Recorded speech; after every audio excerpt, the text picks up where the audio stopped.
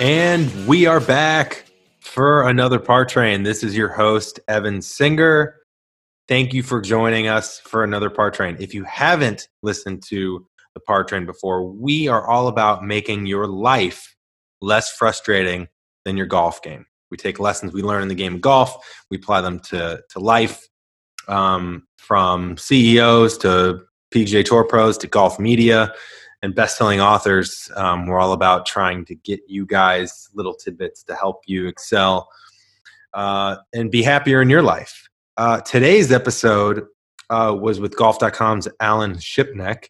Definitely more golf-centric than maybe some others. But before we get to my intro and our great conversation with Alan after match 2.0 with Tiger, Phil, Tom, and Peyton, I just want to talk about our sponsor, Rhoback. Heard of them? I know we talk about them a lot, but if you enter the code STAYHOME, you get 20% off at Rhoback.com. They just released a lot of new stuff, and I think more stuff is even coming. They just told us, they gave us a little teaser. They wouldn't tell us what it was, but a lot of new stuff is coming. So make sure you go to Rhoback.com and enter the code STAYHOME for 20% off. FYI, 20% off is their Black Friday deal. You get it all year long as a Par Train listener. I would say one thing we haven't talked about yet is the female apparel. Rhoback is starting to roll out more gear for females out there. And so I know most of our audience is male. So if you want to get the girlfriend or a wife a little something for the summer, check out one of their female polos at Rhoback.com, quarter zips. And I know I'm going to do that for my girlfriend. She's got a birthday coming up in June. So I think I'm going to surprise her with something. Hopefully she doesn't listen. I don't think she listens to this show. So hopefully she won't find out. But it's always the most comfortable and flexy gear. And I will tell you guys, no joke. I've said this before, but in case you haven't heard this episode, I'll say it again. When we first started working with Rhoback and they sent us some gear to try out, I was like, well, of course I'll try it out. You know, it'd be great to partner with a family-driven business like them, and they're great people.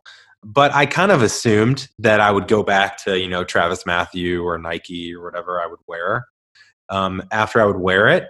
But no joke, and it's not just because we work with them, genuinely because of the comfort and the quality. I'm actually wearing polo right now. I don't wear anything else anymore. I have a full closet of Travis Matthews, Adidas, Nike, a couple Pumas.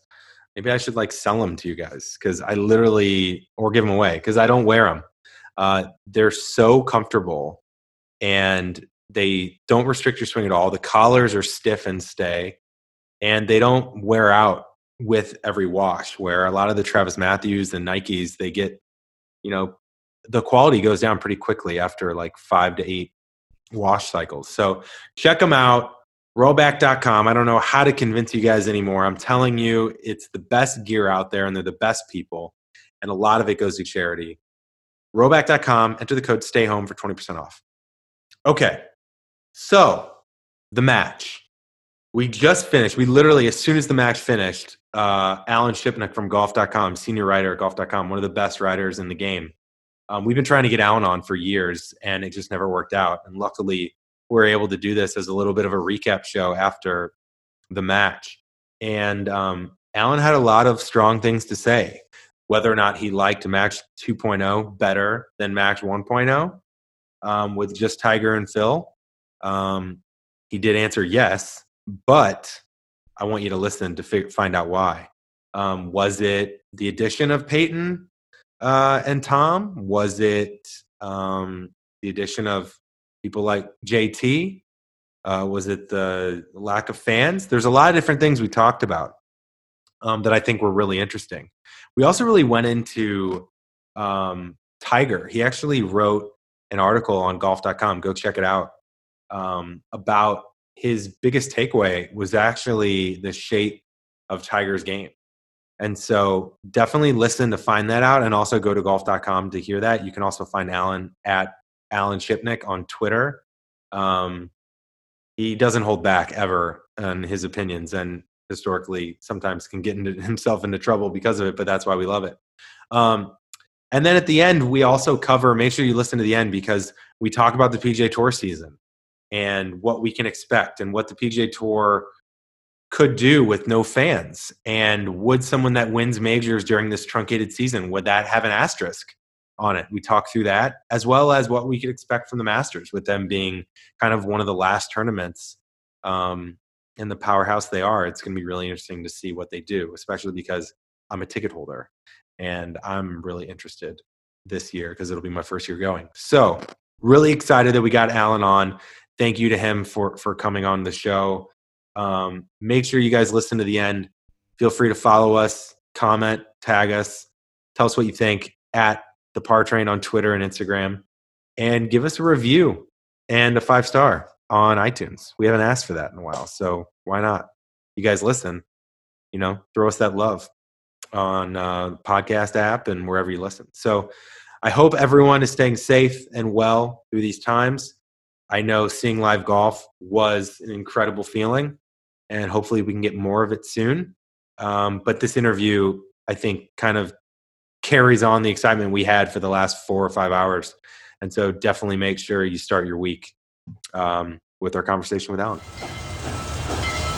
And we're back with Golf.com's Mr. Alan Shipnuck. Alan, I'm excited to have you on. I've been reading and following your stuff for a while. I know we've talked in years past. Finally got this to work. First of all, welcome to the show. We're jumping in straight after the match number 2, so I'm excited to catch up on this. Yes, I'm still tingling. It was a surprisingly good show. I mean, obviously we're all starved for golf and for live sports, and even grading on the curve, I thought it was fantastic. The first match, it was neither fish nor fowl. They couldn't decide, is this going to be golf or is it going to be entertainment? Right. And so it wound up sort of being neither, and that's why it didn't quite work. But this time they obviously went for the yucks, and there was a lot of genuinely funny moments. There was a lot of star power. There was a lot of trash talking, but there was also some great golf. And for all the things that were swirling around, the biggest takeaway for me is that Tiger Woods looked so pure. He didn't miss a fairway. He didn't miss a shot.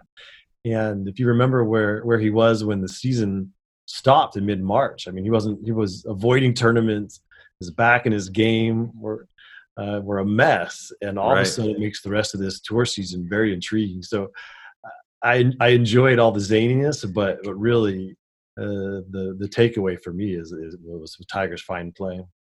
Yeah, the question is it the classic comfort level that your home course gives you, right? Or is it more? Is it that it's more about his body? It's more about that he's, ready, hopefully when the season returns and the major season rolls around, that you actually feel more confident by what you saw today versus what you said in March?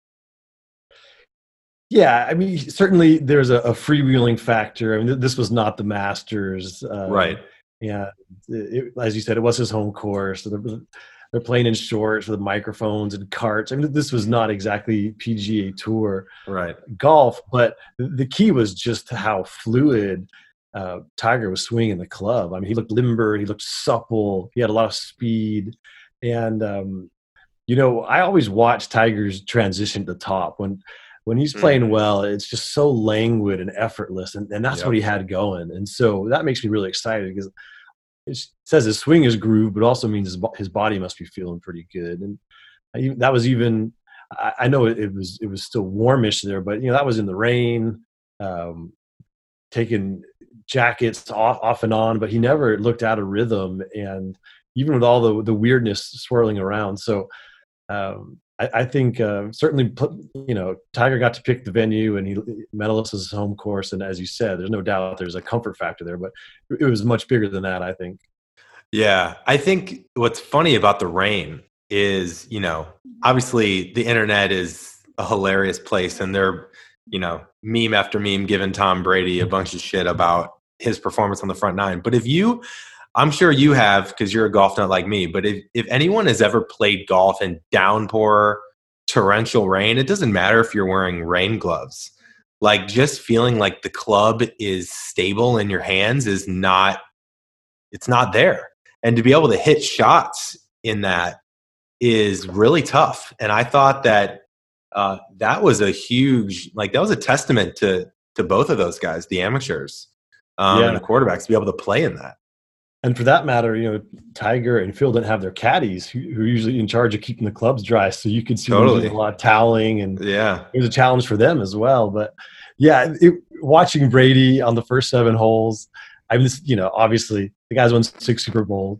He's married to a supermodel. He looks like a movie star. Like Tom Brady has it all. And that's why it was so delicious when he couldn't keep the ball on the planet. And they were just wilding out on golf Twitter. And then, of course, he jars that wedge from 150 yards. And I shouted so loud, I scared my dog. And I think that that was probably a universal, just that. It's nothing like sports, that can just zap you like that. Just the energy and the enthusiasm. And that was really a great moment. And, of course, the internet just melted. And then Brady played, I thought, pretty well in the back 9.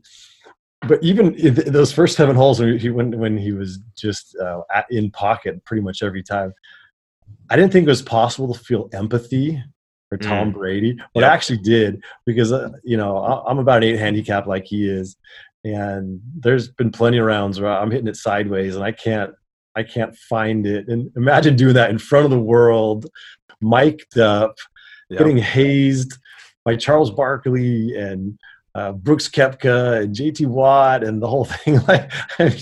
Brady showed so much good cheer and determination. It was, in some ways, he was the MVP of the whole thing. I mean, his struggles and then his triumphs. It was just golf in a nutshell.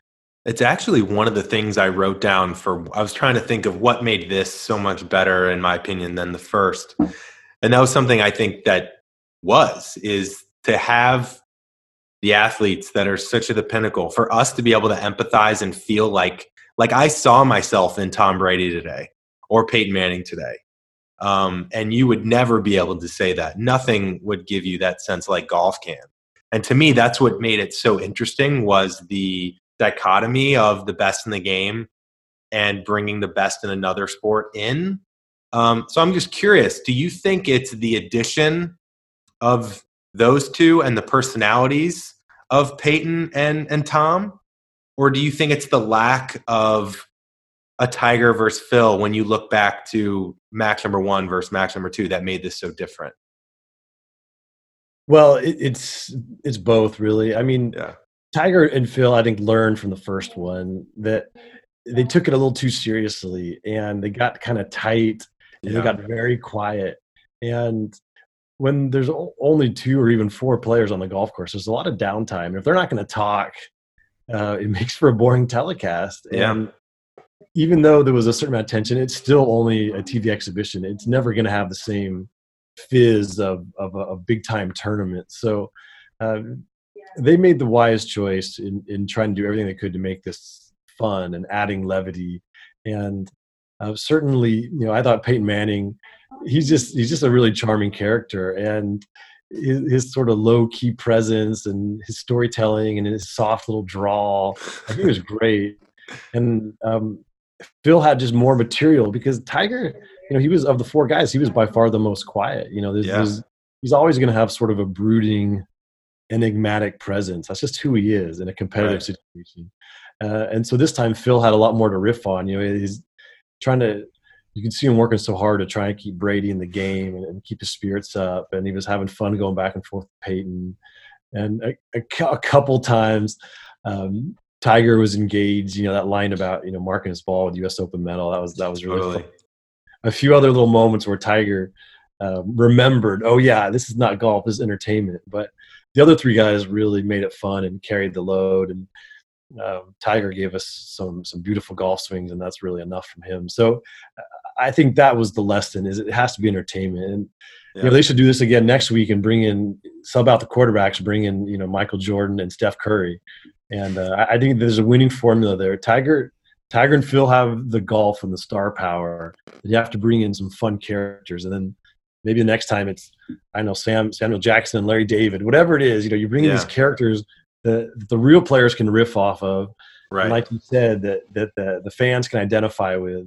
but we're still treated to some really high level golf by Tiger and Phil. And so I think they cracked the code this time around. Yeah, that was actually something I tweeted. I said the only thing that could make this better would be a Michael Jordan live feed with him watching on an iPad, giving live takes on what is happening. Like seeing Michael Jordan in that scenario with how he talks trash would just be the pinnacle, especially with his relationship with Tiger.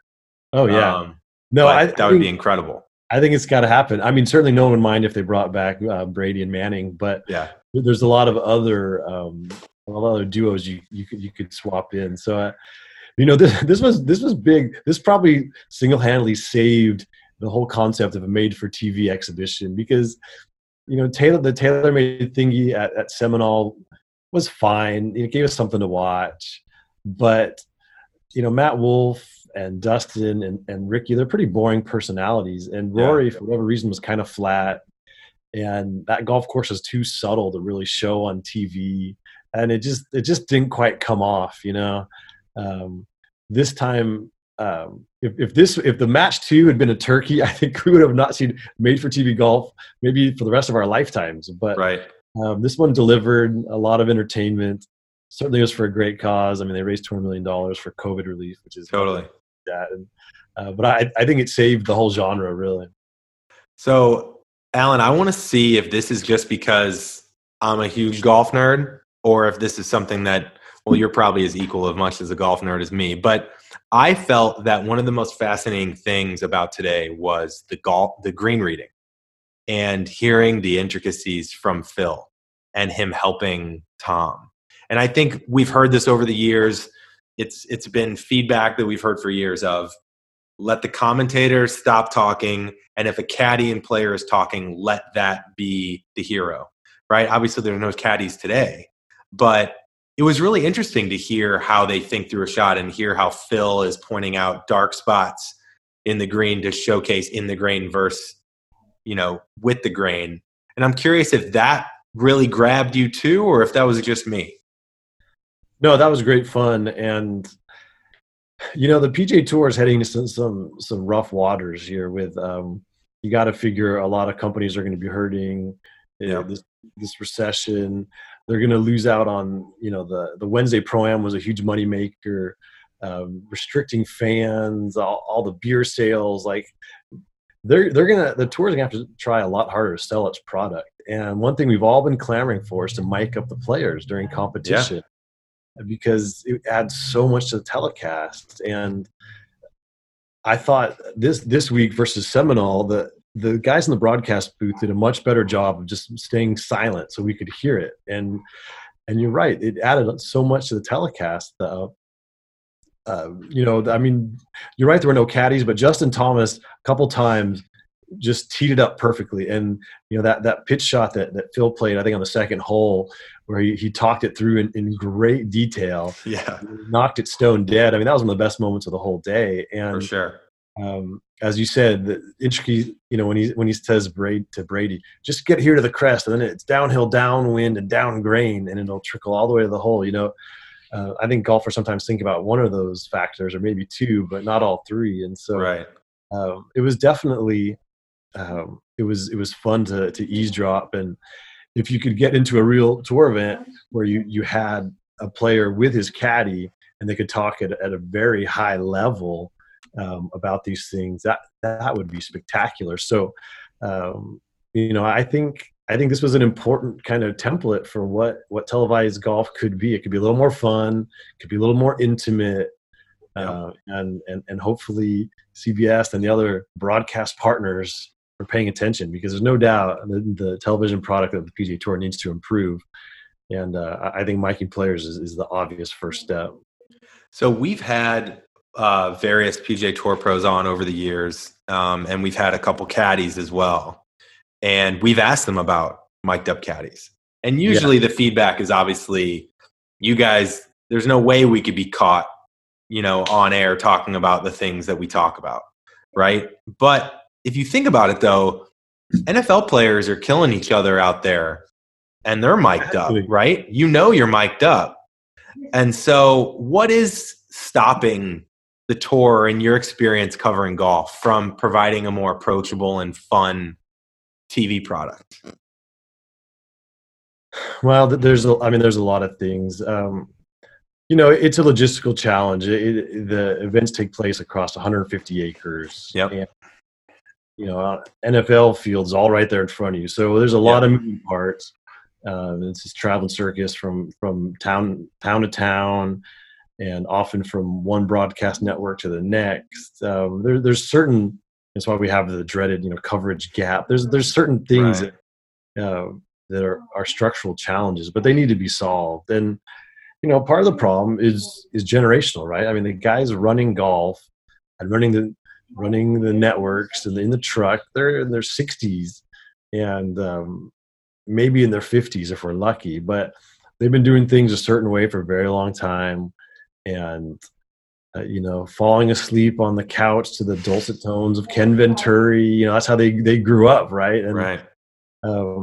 And they've been very slow to react to how the marketplace has changed, how the consumers have changed, how the culture has changed. And so, I mean, it's just, golf is always late to everything, right? I mean, it's always 5 or 10 years behind and in everything when it comes to media and any societal issue. And so, whereas the NBA is run by young, hip people and the way the league is covered and presented reflects that.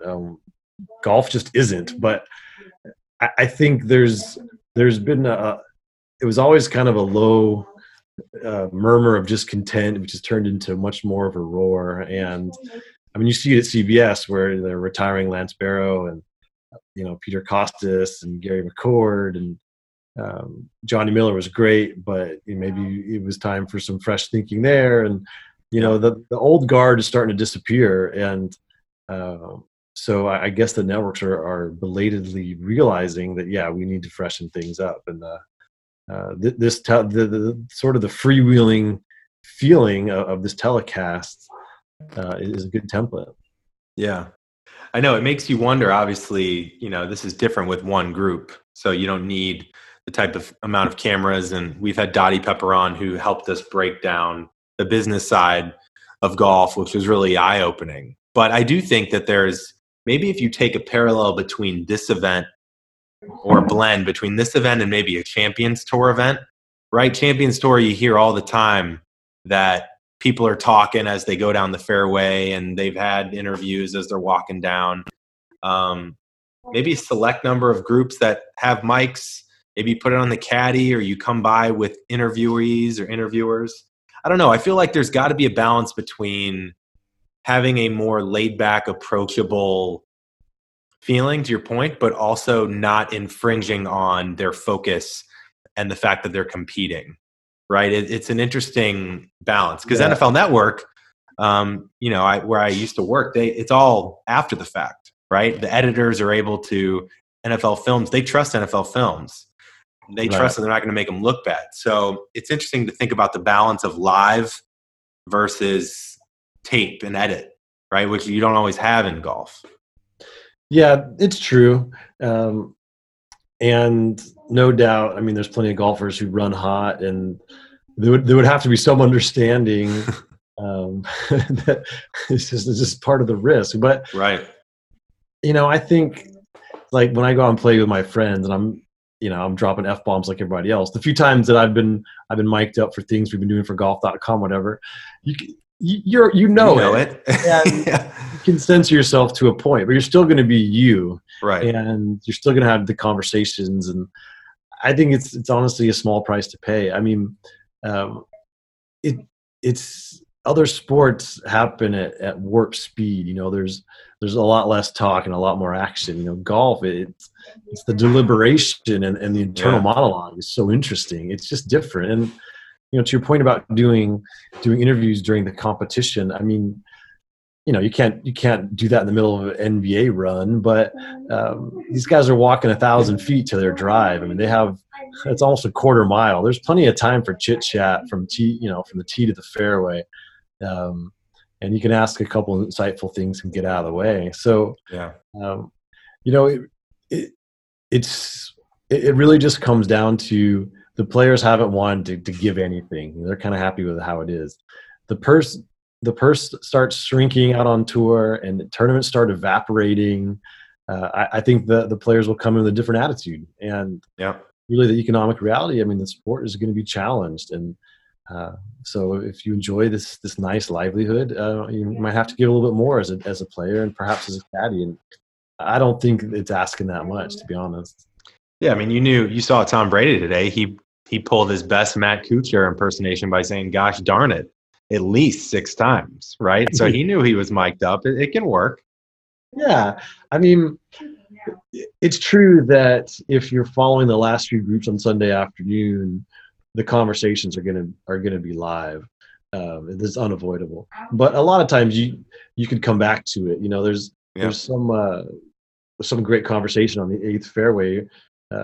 You know, you can, while it's playing out, you can go to number 9 and show that while someone listens in, and if they have to edit it or condense it or whatever it may be. You know, you there are plenty of times when it can, even though it's taped live, it can be presented a few minutes later, and there's that little cushion where it can be screened and the players can be protected. So this is all totally surmountable if there's the will to do it.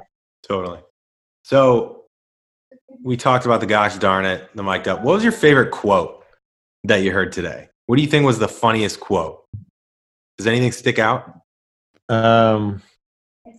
Well, probably, you know, when Brady jarred that one, he's like, "Suck it, Charles." Yeah, that was pretty, talking to Charles Barkley. That was pretty classic, and that was raw. You know, that was in that moment, no censor. That was it. That's what he wanted to say, and he said it. And who cares if he gets offended, right? Yeah. We touched on, you know, Tiger hazing Phil about the U.S. Open. That was pretty funny. Yeah. Trying to think. You know, also that conversation of Phil.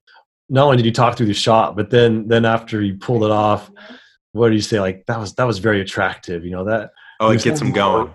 Yeah, it gets me going. He sounded a little aroused. Yeah. It was pretty funny, and a little told you a little about Phil. So there was a bunch. I should have been jotting them down. I really wasn't, but there was a lot of little smiles and guffaws. I mean, you know, Peyton Manning's just a very naturally funny guy. So is Phil Mickelson, and Brady had his moments, and Tiger had a few. So there was a lot of good banter, I thought. So you mentioned JT earlier. Future as a top golf commentator in your mind? Yeah, who knew? I mean, I always think of Justin Thomas as a very pleasant, somewhat bland personality. But I thought he really delivered. You know, he was insightful, and he's a Membert medalist, so he knew a lot of the nuances of the course. He brought those out at key moments. Certainly, he's very friendly with Tiger, you know, who is his partner at the President's Cup, and then he matches at medalists. So, you know, him calling him Eldrick and T-Dub, I mean, that would be grating over an entire season, but for this scenario, it was pretty funny, and he definitely. I think more than anything, it was just the comfort level and the confidence he exuded was impressive, and kind of the ease that he just moved through the whole thing, because it was chaos out there with the weather, and guys' earpieces weren't working. Yeah. Trying to pull this off with a skeleton crew, people calling into the studio, and JT just rolled with it all. So I thought he did a great job, and you know, he's got another 10 or 15 years of being one of the best players in the world. So whether he's going to want to be an announcer after that, who knows? But he definitely showed a lot of promise. I'll say that. For sure. Yeah, for me, I never thought JT was that likable personally, but I think as time goes on, he's actually becoming more likable for me as well. So that was awesome to see. Quick shifting gears here from today to the rest of the season. You know, obviously June 11th, Charles Schwab Challenge, it's supposed to return. Adam Scott said he's waiting till July. I wanted to hear your thoughts. What do you think is the worst case scenario for the PGA Tour? Is it multiple pros getting sick and the thought of them coming back too soon? Like, what's best case scenario? What's worst case scenario? Yeah, certainly the worst case scenario is that, you know, you get to Hilton Head, the second tournament on the revamped schedule, and 7 players test positive, and then they probably have to shut the whole thing down. I mean, that's clearly the worst case. You know, I was really dubious a few weeks ago that they were going to be able to even get back up and running at Colonial, but it does seem like I don't know if anything's really changed in our approach. Certainly, the science hasn't, but just the collective acceptance of or apathy of society as a whole, where everyone's just kind of over it and like, all right, fine, we've done this. We don't want to do it anymore, so let's just move on. It may not be the smartest way to approach this virus, but it just seems to be what the majority of Americans, how they want to deal with it. And so that obviously comes with risk. And whenever the tournaments and the games and life resumes, there's going to be an element of risk. And we just have to ask ourselves individually and collectively, how much do we want to take on? And so I think the tour and the players, you can't create a perfect bubble. Nothing's ever going to be 100%. They've got the protocols. They're going to do the best they can. And by showing up at the tournaments, the players are acknowledging that there's some risk involved, and just like any of the reporters who go cover it. And week 5, when the fans come back, I mean, I think we're all just going to do the best we can. And if things really spike and get out of control, then we'll have to step back and reassess. But I coach high school basketball, and we're looking ahead to November already. And it's like my players are dying to play. I'm dying to coach. The parents want to watch. And it's like, I think, give us a waiver on the first day of practice, and we'll all sign it and say, okay, we're going to do the best we can. We know it. So by doing this sport, it increases our chances of getting sick, and we accept that. And that's just the choice we're all going to have to make. Now, there's times when you don't have that choice. It's made by a government agency or something else. And so that's what's going to get tricky if as the tour goes from state to state and jurisdiction to jurisdiction. I mean, let's say everyone flies in from Colonial to Detroit, and we know that in Michigan that they're taking a pretty vigilant stance against the virus. If on Monday or Tuesday of the tournament, all of a sudden a few players and caddies test positive, the tour, do they get to decide what to do, or does the governor of Michigan say shut it down, pull the plug? Right. They're going to it's going to be very week to week, and the tours acknowledge that. They're working with the local governmental agencies and politicians, but it's a movable feast, and it's just going to change from week to week. So whereas you start in Texas, where it's much more permissive attitude, so we'll see what happens. I don't think anyone can really know how it's going to play out until we just get there. And even all the ways the tour has planned, there's going to be a lot of adjusting from week to week and a lot of tweaks to how things are done, and that's just inevitable. And I think by getting on the airplane, we're all just kind of accepting that. Right. Is there anything in your mind that the PGA Tour wouldn't otherwise do when they have full galleries that they might try with no fans? Yeah, that's interesting. I mean, you would think that it would be a great time to do more intimate things with the players. They're gonna. It's just you take away the clutter of the fans and that element. But of course, now we're to this new era where intimacy is not necessarily what you want. Right.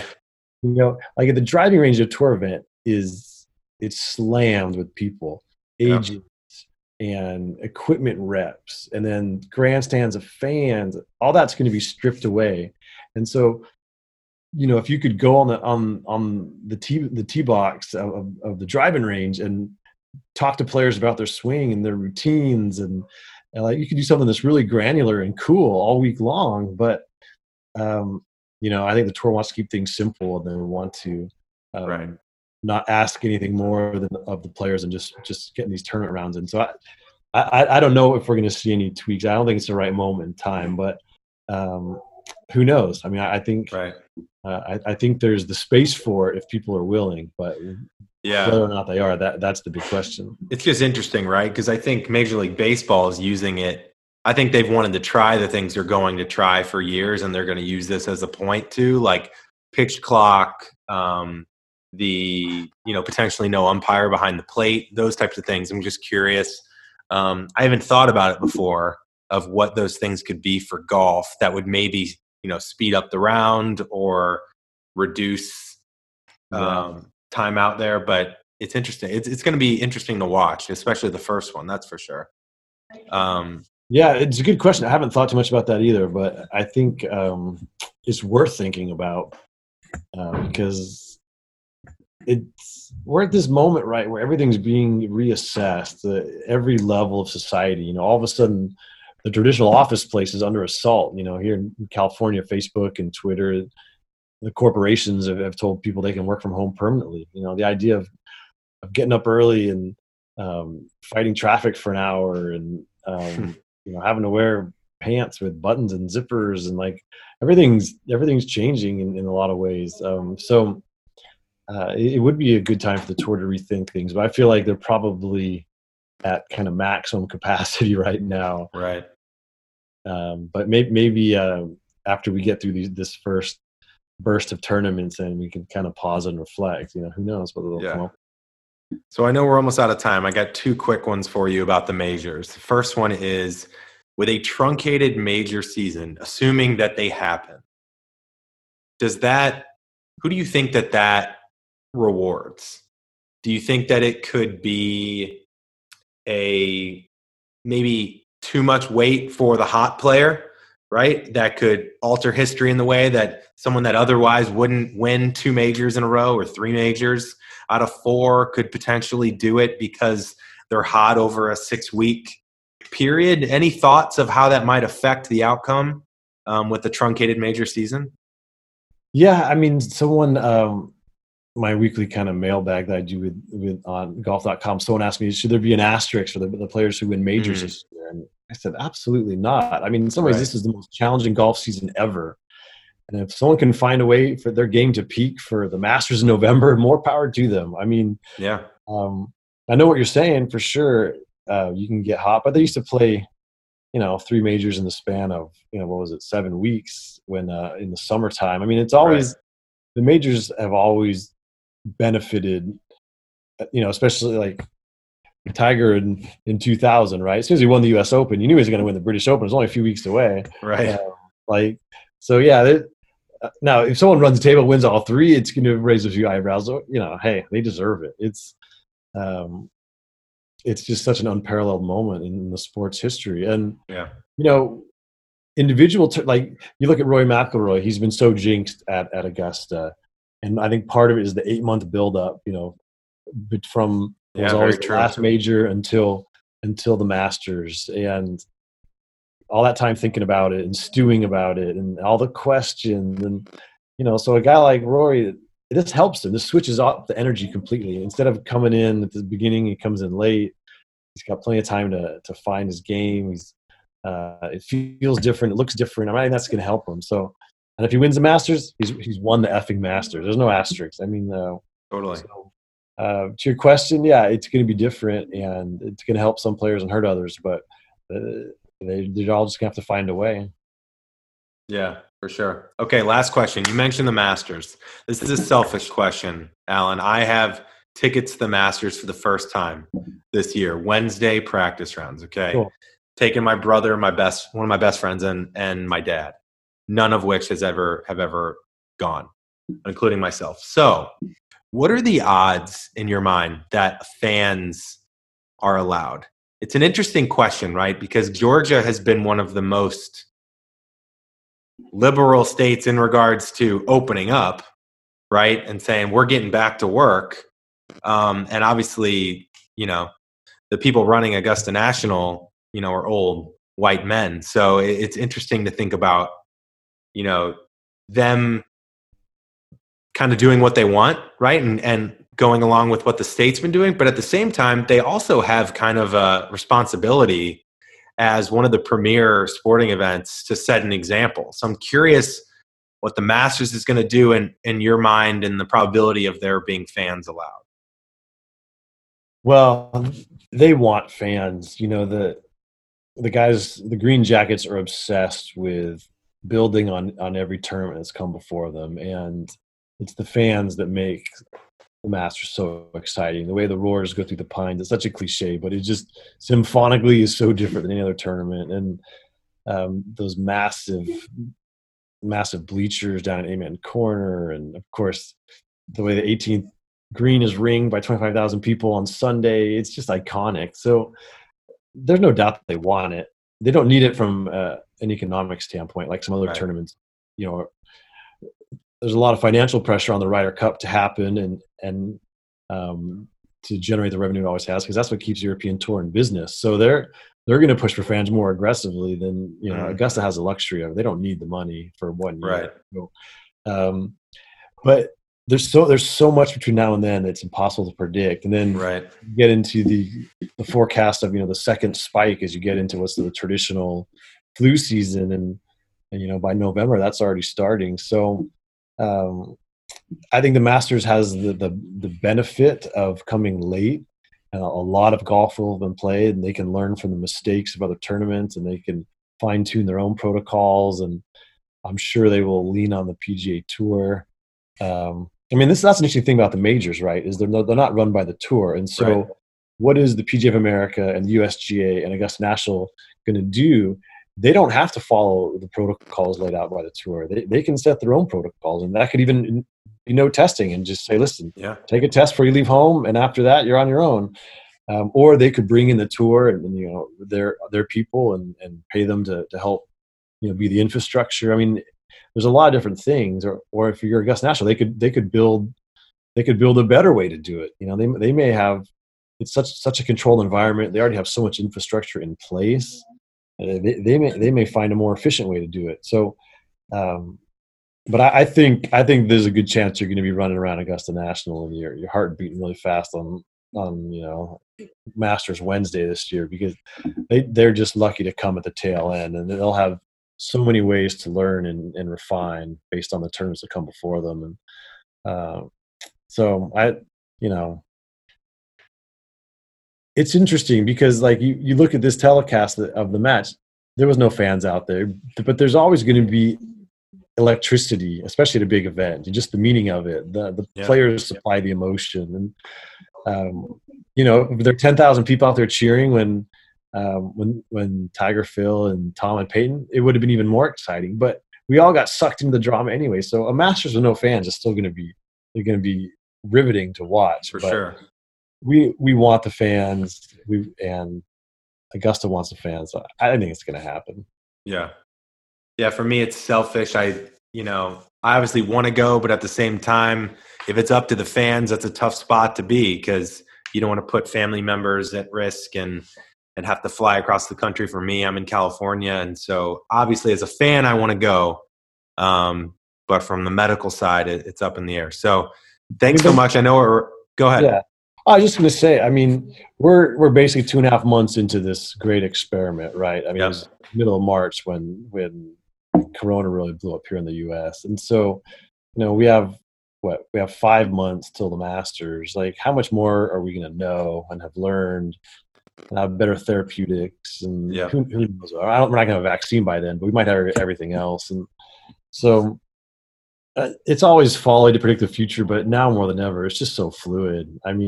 Totally. But anyway, it was. The bottom line is the last 2 Sundays we've had some golf to watch. That's been a home run. That's been great. All in the mood for Colonial and what's going to follow. So it's kind of, I think for the first time in a while, it's you can start getting excited as a golf fan. For sure. Well, Alan, I know we went a bit over time. Thanks so much for being with us. Is there anywhere that you want to tell the fans and listeners to find you if they don't already follow you, whether it's golf.com or your Twitter handle or wherever else? Yeah, sure. I've in fact, by now my story's probably up. I wrote about Tiger coming out of the match. That'll be all over golf.com. Twitter's at Alan Shipnuck. I'm always getting into trouble there. So they can find me if they so desire. But that's not why I did this podcast. I just wanted to support the par train. So thanks so much for coming on, Alan. Best of luck to you, and hope you and your family stay well. All right, thanks for having me. Take care, man. All right.